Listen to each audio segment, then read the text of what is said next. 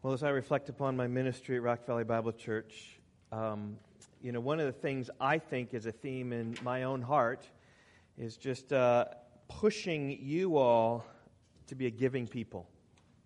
Now, by giving, I don't simply mean just giving to Rock Valley Bible Church for us as a church to grow and flourish and be really good. I'm talking about just giving yourself. Like giving all of who you are to others. Now, certainly it's reflected in financial giving, right? But over the years, I've not really pushed you to give to Rock Valley Bible Church, per se. I've been criticized, actually, by how little we speak about giving to the church here at Rock Valley Bible Church. But I just encourage you to be one who gives, right? If you give to Rock Valley Bible Church, great, right? We can have our services here. We can press on. But if you give to some missionaries, personally missionaries that you know of, right, totally apart from our church, that is wonderful. You are being a giver. That is great. Whether it's supporting orphans in foreign lands, whether supporting widows of some way, as Darren prayed for First Love, whether it's cash in hand to your hurting neighbor who is not even a believer, or whether it's leaving groceries at the doorstep of someone, I'm encouraging you to be givers. Not even just to what you have, but even of who you are. Like time and talents. If someone has a need and you have a talent, I'm encouraging you to be a giver and give of your talent and give of your time to help them. It's a church, right? We have really sought to model giving to others. Currently more than 20% of what we give as a church is given out to missions, globally and locally. And I've said many times from this pulpit, we would love to see that increase to half. Half of what you give would go out to missions and support them. And even Darren prayed for those mission organizations today. And as a result of that, we've sacrificed some comforts at our church. Because we save about 10% of our church budget right off the top just to save for future things like projects. And we have remodeled our auditorium here. It's wonderful. Remodeled out there, but that's come slowly. Our next big project is the parking lot, which I think, Andy, have you called it like roller coaster speed bumps, like constant speed moguls, right? Our parking lot filled with moguls. We've got some quotes from that, and the finances are there, and we will do that. I think next year, perhaps at some point we're going to get that done. But the reason it's taken long is because we've tried to live well below our means as a church, and not to overspend. Every dollar that's given, we don't feel any need, just we have to go and spend that. We have put financial status for you as much as possible, try to be super transparent. Right now we're giving 21% to global missions, to missions local, global. Just what that's coming in is just going out. 10% we're saving for growth, 1% to adoption. That's just saving up to be able to give to somebody who is looking to adopt at some point. But you can even see in that last column there, we're not trying to spend every dollar to the church. And, the church, what we've done is tried to just be intentional. And this isn't some great thing, right? If we give us a church, think about it. So, I'm not big on a tithe 10%. I think grace calls us to abound in that. But just think, even if you give 10%, that means that we give to missions 21%. That means we're giving 2% of our income to missions through the church. It's not something to really pat ourselves on the back about. But it is mostly just for a model of how we live as a church for all you, how I would encourage you to live. Live in this way, right? Just give away a good portion of your income. Whatever you can afford. Save for the future. And then live below your means. These three words, right? Kids, give, save, and live. Give first. Give your first fruits away. Save, right? So that you can have resources for the catastrophe that comes. For the future event that you need it for. And then live below your means. And I've encouraged you this way because I think it's the best way. It's for your good. It's for our good as a church, is to live below our means. It's more blessed to give than to receive, is what Jesus said. When you're in a place where you have resources, you can give them. It's more blessed to be in that way. Well, as we come to our text this morning, we're going to see a giving church. We're going to see a church in Antioch be generous to give of the resources to help others in distress. The title of my message this morning is appropriately Antioch, a Giving Church. From Acts chapter 11, verses 27 through 30. You can open your Bibles there if you haven't already. Acts chapter 11. We began in Acts chapter 11 last week by looking at the church in Antioch in verse 19. In fact, last week, the title of my message was Antioch, a Great Church. And in many ways, this week, Antioch, a Giving Church, is really just one more point to my message last week. And really, it's like a part two, if you will, or it's an eighth and final point to my message this week. So what I like to do is just even review my message from last week. Antioch, a great church. Remember what made it great was that there were many witnesses there at the church, right? We saw that last week in verse 19, Acts 11:19. Now those who were scattered because of the persecution that arose over Stephen traveled as far as Phoenicia and Cyprus and Antioch, speaking the word to no one except the Jews. Now, one of the things I didn't do last week, which I hope to do this week, is to kind of give you just an understanding about where these places are. I mean, if we talked about Madison, Wisconsin, we talked about Chicago, like we would know how far and what sort of direction all of these things are. The key places here in verse 19 are Jerusalem and Antioch. Jerusalem is there in the south. You can see it there. Antioch is there in the north, by way of the way the crow flies, about 300 miles away. Right, so just kind of that's where it is. For us, 300 miles, but we can drive that in just a few hours. But for them, it took several days, weeks to travel there by foot, maybe a week or two.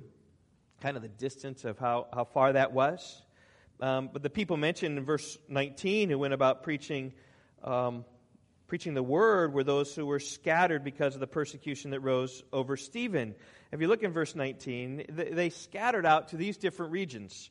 One is to Phoenicia, which is a region north of Samaria, and then north even of that, up to Phoenicia. They also went to the island there of Cyprus, where they went. And they also, as it mentions here, they went to Antioch, which then becomes the focus of our text.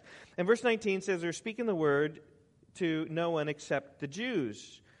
And last time I spoke about how these people were speaking, and these weren't the apostles. The apostles remained in Jerusalem. It was the people who scattered, right? The common folk of the church. And the strength of the church in Antioch was you had these many witnesses of people who were just average people in the church, not leaders of any sense, just going out and preaching the word. And we will be great as a church as well as we open our mouths and speak with others about Jesus.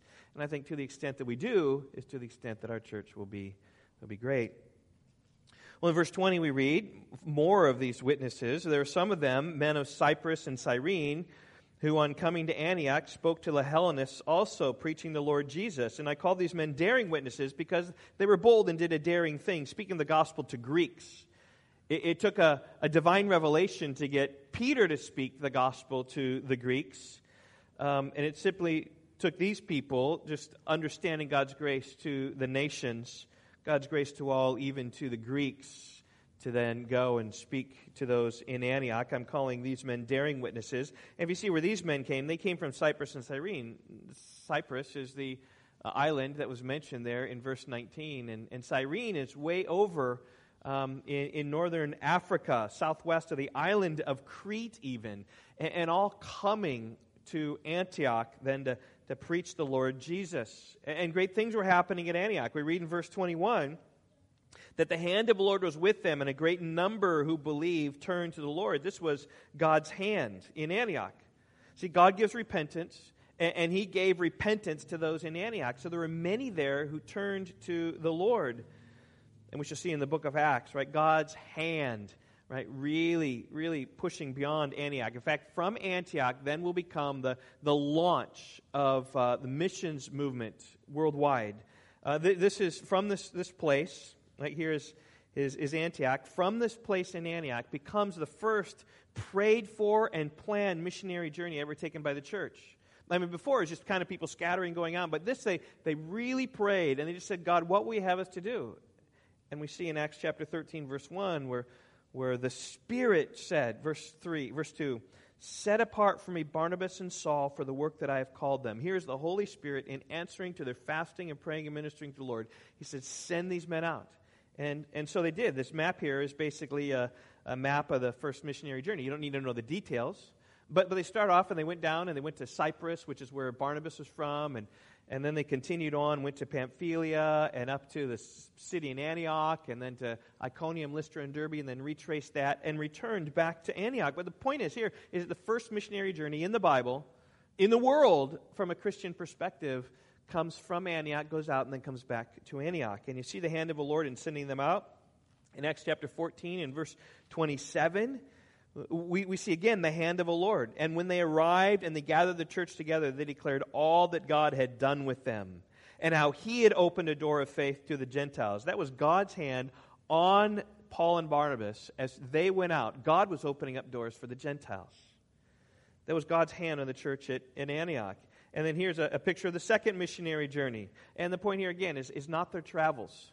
All right, but it is how the journey begins and ends in Antioch. And you see them beginning off, heading up north to Cilicia. And then you see them crossing over into Macedonia and Achaia, planting a church in Corinth and spending some time in Ephesus, and finally coming down to Caesarea and Jerusalem, and then finally again returning back to Antioch. And this has taken several years in order to take this journey. They spent 18 months there in Corinth. But the Lord was with them the entire time, guiding them in visions, right? They wanted to go to Asia, but the Spirit prevented them. And then they wanted to go to Bithynia, but God said no. And then this vision comes from Macedonia. It says, you go to Macedonia. And while in Philippi, God opened the heart of Lydia. Like God taking her heart and opening it up so she believed the things that Paul was speaking. And then protecting Paul in Corinth. Paul was persecuted in Corinth like it was in every city. He was ready to leave, but God said, no, you stay here because I have many people in this city. And you need to stay here. And so he spent some time there, 18 months. It all began and ended in Antioch. And it says in chapter 18 and verse 23 that they spent some time in Antioch. We don't know what some time meant. It's a couple months, a couple years. We don't even know. But they geared up to go again. And here was the third missionary journey. They took off. And this again was the hand of the Lord. And this journey took well over 3 years. Because he was in Ephesus alone for 3 years with the people there. And I suspect that as he went, I mean, you can kind of see how he was going up and over and then kind of around visiting all the places where he'd been and planted churches. I think he was planning to go down to Jerusalem and then planning to go back to Antioch like he had the second missionary journey. But he was captured in the temple, arrested, and then brought to Caesarea. And then his fourth journey took him from Jerusalem all the way to Rome. And it's from here, right, when we start to see this around chapter 20 or so, that Antioch just fades from history in terms of playing a crucial role in the building up of the church of Christ. God did great things for this church. It was God's hand. And they were a strong church, but they were a great church not because they were strong in themselves, but they received outside support. Remember, the church in Jerusalem sent Barnabas to help them. Verse 22, and the report of this, right, the activity in Antioch, came to the ears of the church in Jerusalem, and they sent Barnabas to Antioch. So he traveled from Jerusalem up to Antioch. And this is outside support. And Barnabas is the perfect guy in the church because he, as I said, was one of the humble builders of the church. He came with encouragement. He came with faith. He came in humility. Verse 23. And when he came and saw the grace of God, he was glad. He rejoiced in what God was doing in Antioch. He wasn't critical. He wasn't trying to change things. He just encouraged them all to remain faithful to the Lord with steadfast purpose. It says in Acts 11:24 that he was a good man, full of the Holy Spirit and of faith, and a great many people were added to the Lord. That he was a good man. He was a humble man. And we see that particularly in verse 25 when he goes to Tarsus to get Saul and bring him back. And if you notice on the map where Tarsus is, he's going up and around, and he's going to Tarsus to get his beloved friend, the Apostle Paul. On the map, it's 70, 80 miles, whatever. But Barnabas was more than willing to get others, more gifted than himself, to build a church in Antioch. The ministry was not just Barnabas' ministry. Barnabas held it with an open hand and said, Paul would be very helpful here in Antioch. And so the church in Antioch thrived with gifted teachers.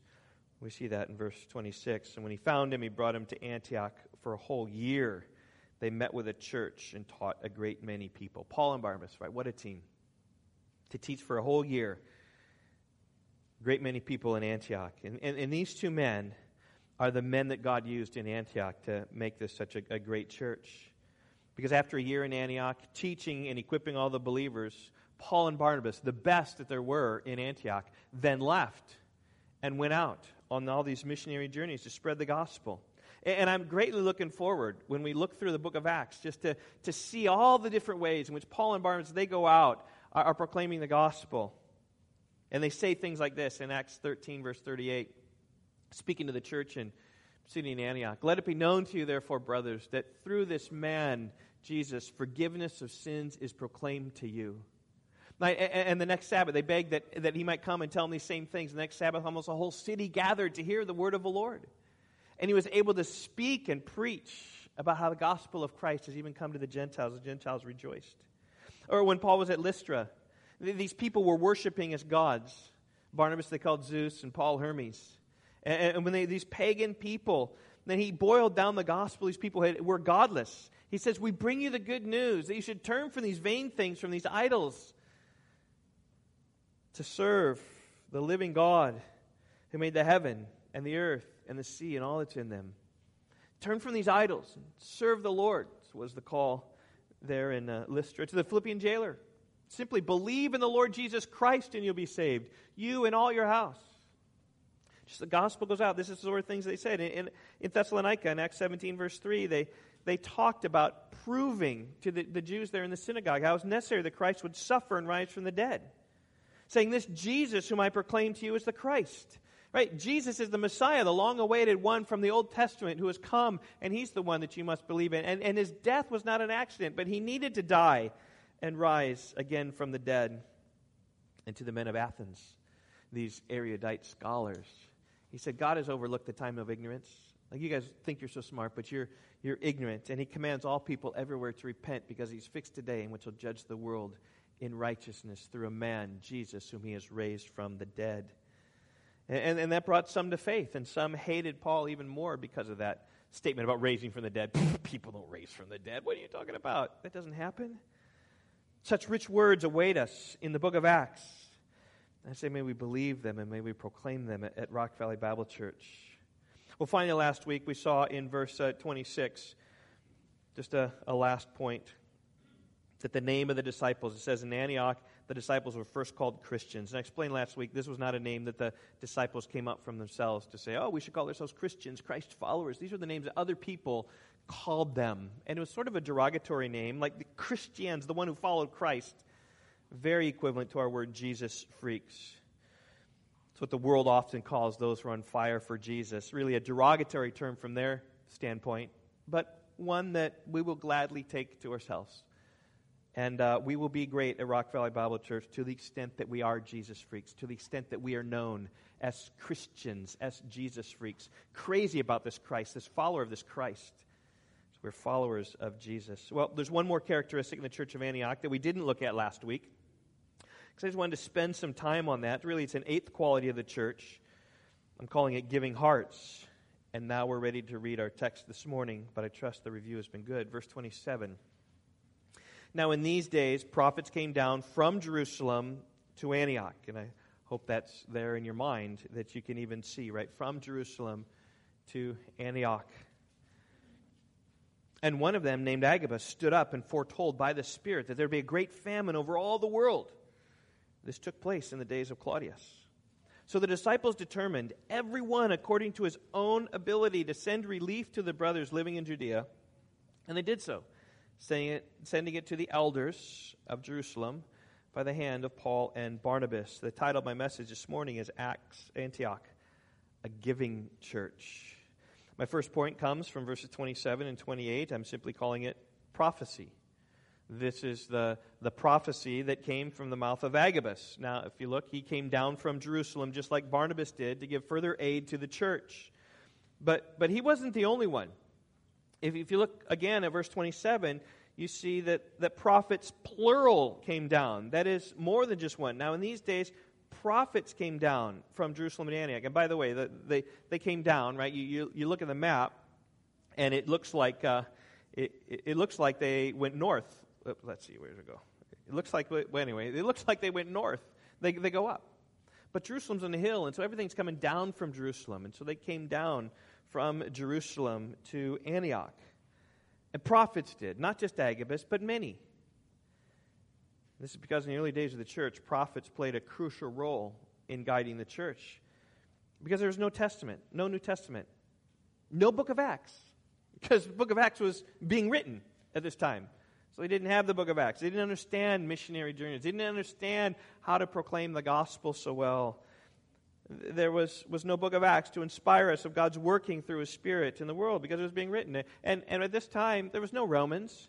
There's no 1st or 2nd Corinthians. There was no church in Corinth at this time. There's no Galatians or Ephesians or Philippians or Colossians. Paul wrote those, 3 of those anyway, from jail. And he wasn't in jail yet. He wrote Galatia as a part of his first missionary journey. He hadn't gone out on his first missionary journey yet to write to those in Galatia.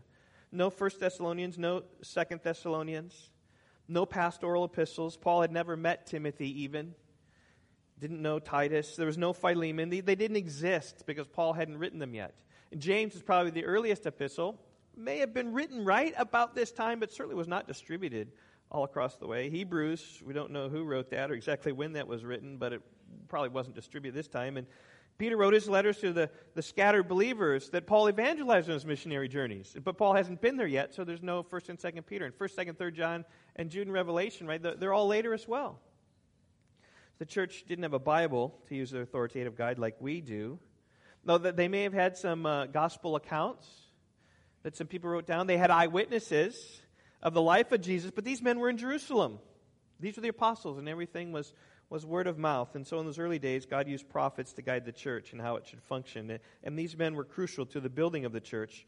I put there on the overhead Ephesians chapter 2, verse 20, where Paul writes, "The church is built on the foundation of the apostles and prophets, Christ Jesus himself being the cornerstone." So a good picture of this would be right here. Apostles and prophets at the very foundation of the church. Of course, Jesus being the most important, the cornerstone, that which sets the gauge for the whole building. And every Christian is built on that foundation. Built somehow on the apostles. And built somehow then on someone. You might picture the church like this giant skyscraper with Jesus as the cornerstone at the root and the foundation, the apostles and the prophets. And everyone who's come to faith has come to faith through them somehow as this building is built up higher and higher and higher, tracing back our heritage. But just like we don't have apostles today who've personally been sent out by Jesus Christ, I don't believe we have prophets today. In a sense, they served a purpose in the early church to guide and direct it before the Scriptures, but there's not the purpose of that today. We have God's Word to guide us. We don't need prophets to instruct us in our way. And in verse 28, we see the prophet's identified. His name is Agabus. He'll come up again in chapter 21, by the way, as he prophesies what's going to happen to Paul as he enters Jerusalem. He took off his belt, he bound himself. He said, "That's what's going to happen to you, Paul." And it happened exactly like he said. And it's because Agabus was a true prophet, one who could prophesy and tell of the future with 100% accuracy. You know, I think many of the prophets in our day and age hardly prophesy 100% prophecy. Yvonne, I remember you were in college and received a prophecy at a charismatic church one time and talked about the prophecy over your life. And as I remember, Yvonne, it was something like, "Oh, you have such a godly grandmother and you're going to walk in that heritage, da-da-da-da-da."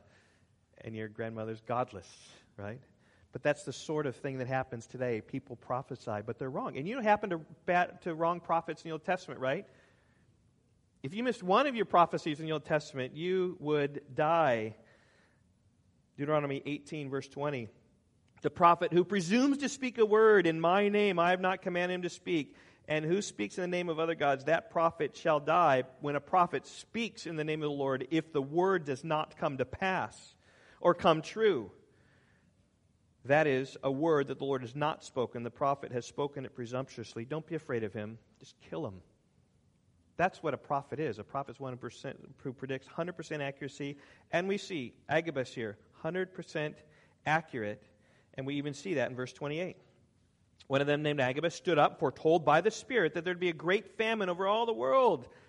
And then Luke adds, the author of the book of Acts, quick to say, this took place during the days of Claudius. Luke says this really happened. What he prophesied really happens. It came to pass. There was a famine in the days of Claudius. Right? This really helps then date the book of Acts. Claudius reigned, as I remember, some 13 years from AD 41 to AD 54. And this famine right here, as someone else, Josephus, said it actually did happen. He wrote around the time of Christ, after the time of Christ, and he was a historical reference, just a Jewish person, not a Christian, writing to what's happening. He said this famine took place in AD 45. So it begins to help give you a little bit of a perspective of the book of Acts, right? We've been working through the book of Acts, right, from the beginning to now, right, AD 45. We're talking about 12 years, 15 years, something like that now. We've been from Acts chapter 1 to Acts chapter 12. But Josephus, right, he affirmed this famine. He wrote this in his Antiquities, quote, "A little before the beginning of the war, when Claudius was emperor of the Romans and Ishmael was our high priest, a great famine was come upon us." And then he goes on to describe about the results of the famine, how rare and expensive food was, and how the priests, even on the day of unleavened bread, did not even take a morsel.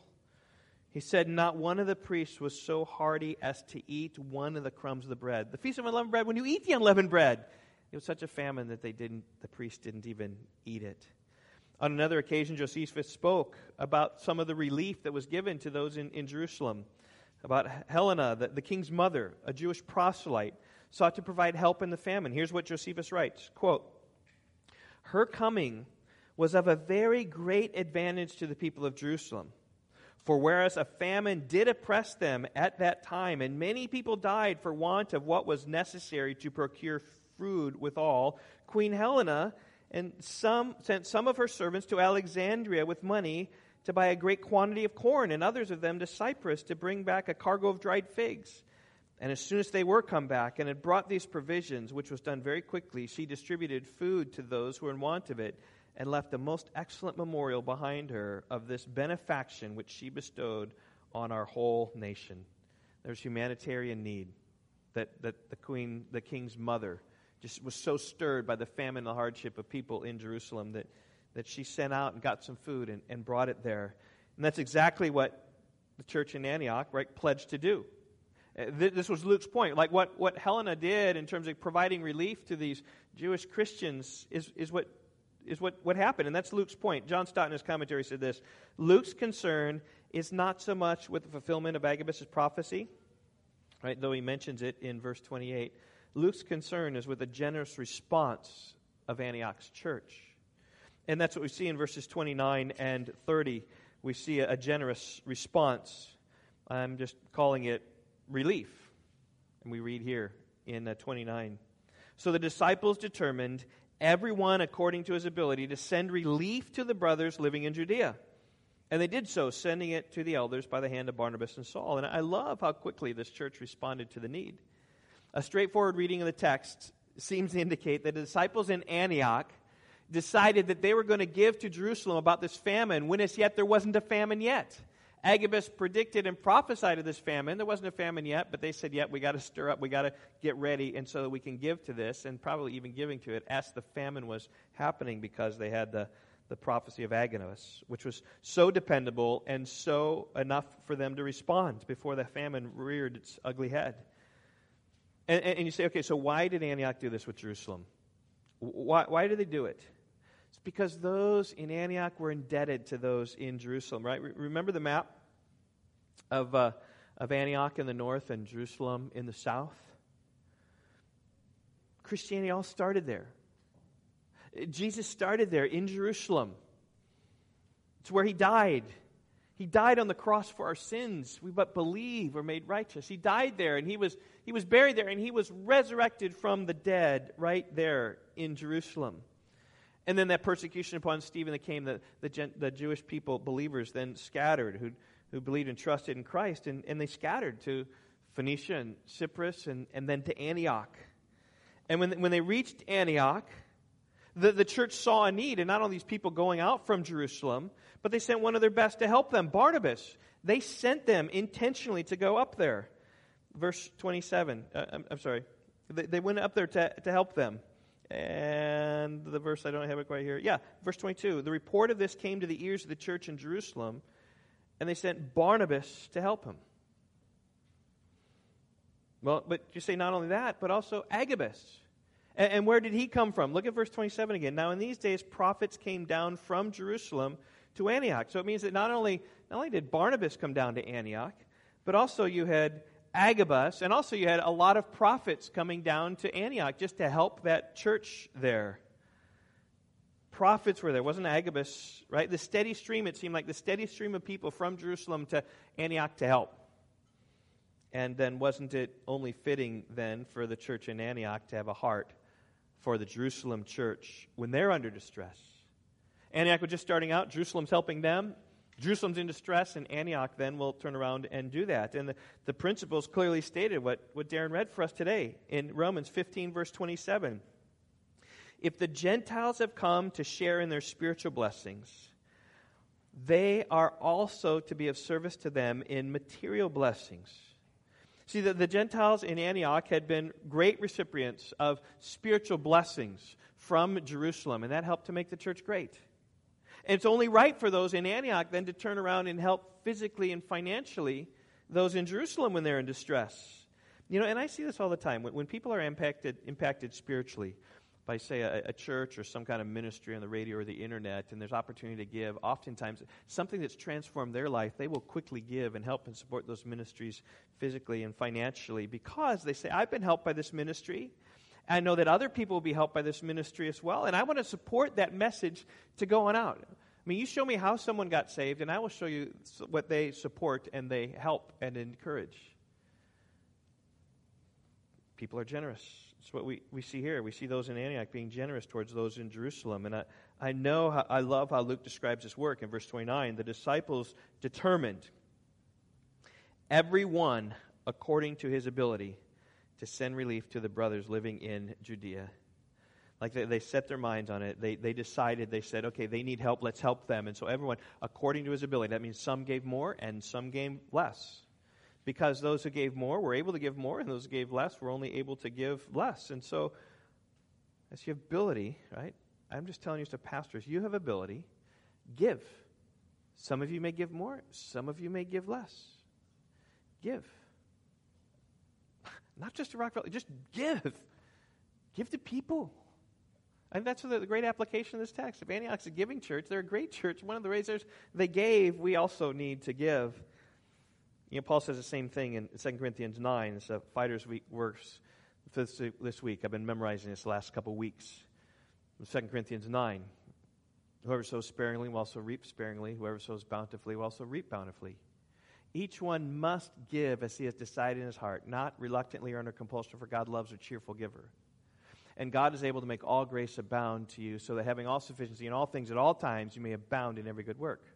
That's what I've been working to memorize, these fighter verses. Just encourage you. Just memorize these fighter verses with me. We're just starting. Just start today and go on. And here it perfectly intersects with us. Now, there are many times I suspect that many of you have even heard 1 Corinthians 9, verse 7 said, preaching in church, each one must give as he's decided in his heart, not reluctantly or under compulsion, for God loves a cheerful giver.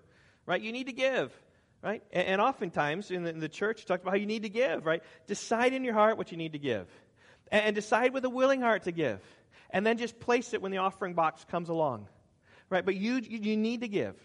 Right? You need to decide to give. In fact, I was talking to someone just last week who was at a church, and just the church just kind of pounded. You need to give to the church. What are you going to give? Turn in your pledge card. Get it done. Right? And I'm not so much in the details about how much you give or who much you give to. I'm just saying give. But oftentimes this text, 2 Corinthians 9:7, is a text where pastors get up and preach. Each one must give as he's decided in his heart, not reluctantly or under compulsion, for God loves a cheerful giver. He loves it when you give cheerfully. And so give to the church. The problem is that 2 Corinthians 9 isn't about giving to the church. It's about giving to missions. Exactly like what has taken place here. Right? When Paul is asking for money, when they decided to take up a collection, it wasn't for themselves so the church in Antioch could grow. It was for missions to help the church in Jerusalem. And so likewise, 2 Corinthians 9, right, when that's preached in a church, should not be preached about we need money at the church. It should be preached about how we need to give so we can go and send and help the nations far beyond. That's the proper application of that text. And in 2 Corinthians 9, he's actually in the church. Actually, it's very interesting to help the poor and needy in Jerusalem. Because what takes here in Acts chapter 11 is repeated. Not a famine in future days, but those Christians in Jerusalem facing hard times. Because the famine was in chapter 11, but later it's because of the hardships that a Christian faced in Jerusalem who would accept Jesus the Messiah. We've been praying over recent weeks since I preached from Psalm 20 about praying for Afghanistan. We've been thinking about the believers in Afghanistan, right? Believing in Jesus in a Muslim nation, and the believers that didn't have contact with the West. They weren't interpreters, right? Maybe they don't even speak English, but they decided to take the name on their ID badge, I am a Christian, how vulnerable they are. I sent out some videos in the Weekly Word. I'm not sure how many of you watch those videos. It takes about 10 minutes to watch them. Paul Washer's explaining, he just in his Heart Cry Mission Society, he, through his mission, has some contacts with some people in Afghanistan. He says they're in grave danger. I can't share the details now about what we're going to try to do to get them out, but you just need to trust. And he said, what I love, he says, so send us money so we can get them out. He says it's not about money. We got things, we got people staged. It's all about prayer and praying that God would give a safe passage, because the people there are in danger. And so likewise, the Christians in Jerusalem were in grave danger as well. They were viewed as traitors. And you remember when Saul was there, he was taking them, going door to door, right, ravaging the church, taking them, putting them in prison for believing in this Messiah. And certainly that persecution that began in Acts chapter 7 certainly continued on. And the Christians were facing hardships, difficulty getting jobs, as they're viewed as people who are worshiping false gods and going after this Jesus, which is wrong and it's not in alignment with the Old Testament. They'd be hard getting jobs. They'd be hard with support. When they had troubles, it's not like the priests and the temple system was going to bend to their need to help them. Any help that the Christians were going to get in Jerusalem were from outside. And that's what Paul did in 2 Corinthians 8 and 9. He's calling people to raise up for this contribution. 1 Corinthians chapter 16 says just every first day of the week, you just lay up a little bit, just a little bit. You stockpile it so that when I come, I don't even have to ask for an offering. You've got it, you'll put it here, and then we'll bring it to help the church in Jerusalem. And there it is. Give to others, not give so we can have a nice church building. That's what Paul did. He rallied the churches all around. And listen to what he said in 2 Corinthians 8 about the generosity of those in Macedonia. Macedonia is up there by Philippi, up there by Thessalonica, Berea, Athens. That's Macedonia. He said, we want you to know, brothers, 2 Corinthians 8, 1 through 4. We want you to know, brothers, about the grace of God that's been given among the churches of Macedonia. For in a severe test of affliction, their abundance of joy and their extreme poverty, these in Macedonia are in extreme poverty, have overflowed in a wealth of generosity on their part. For they gave according to their means, as I can testify, even beyond their means of their own accord, begging us earnestly for the favor of taking part in the relief of the saints in Jerusalem. So they were giving, not to Paul to support his own missionary, but they were giving to help those in Jerusalem, because those in Jerusalem have been such a great spiritual blessing to them because they brought the gospel to them. They want to bring back physical help to them. Their heart was huge for those believers in Jerusalem because they owed it to them. They were the source of the gospel, and what else could they do but to help those in Jerusalem in a time of need? And the exhortation to Corinth was really the same. Right? As those in Macedonia have abounded in giving to help those in Jerusalem, he said in 2 Corinthians 8, verse 7, but as you excel in everything, in faith and speech and knowledge, in all earnestness, and in our love for you, see that you excel in this act of grace also. He's just saying, you're excelling, just keep going, excel in your faith, in your speech, your earnestness, in your love, and your passion. And then he says, right, clearly, I say this not as a command, but to prove by the earnestness of others that your love is genuine. As you give, you demonstrate your love is genuine. For you know the grace of our Lord Jesus Christ, that though he is rich, yet for your sake he became poor, so that you by his poverty might become rich. And the exhortation really to us is really the same. We're called to be givers, following after the way of our Lord, right? He was rich in heaven with all the glory, and he came down, and he made himself poor. Right? He divested himself of all these things. He gave himself to us. And that's why Christianity is a giving religion, because we follow after our leader. And so I just encourage you, right? Look at the leaders of religions and how the leader is, the people will follow. That's why Muslims are such violent people, is because their leader was one who demanded his honor. But our leader is one who took it upon himself and died upon the cross for our sins willingly. He gave it up because he was giving to us so he could give us life in that way. And that's what we're called to do. He died for all, Jesus, 2 Corinthians 5:15. He died for all, that they who live should no longer live for themselves, but for him who died and rose again on their behalf. Christ has died for us, therefore we should live for him and live for others. Now, Christianity is a giving religion because we follow our leader. And so I think about Rock Valley Bible Church. One of my biggest prayers for us is that we would be a giving church, in some ways modeling this church at Antioch, which was a giving church, just giving out to others from what they had. So let's pray that God would do this among us.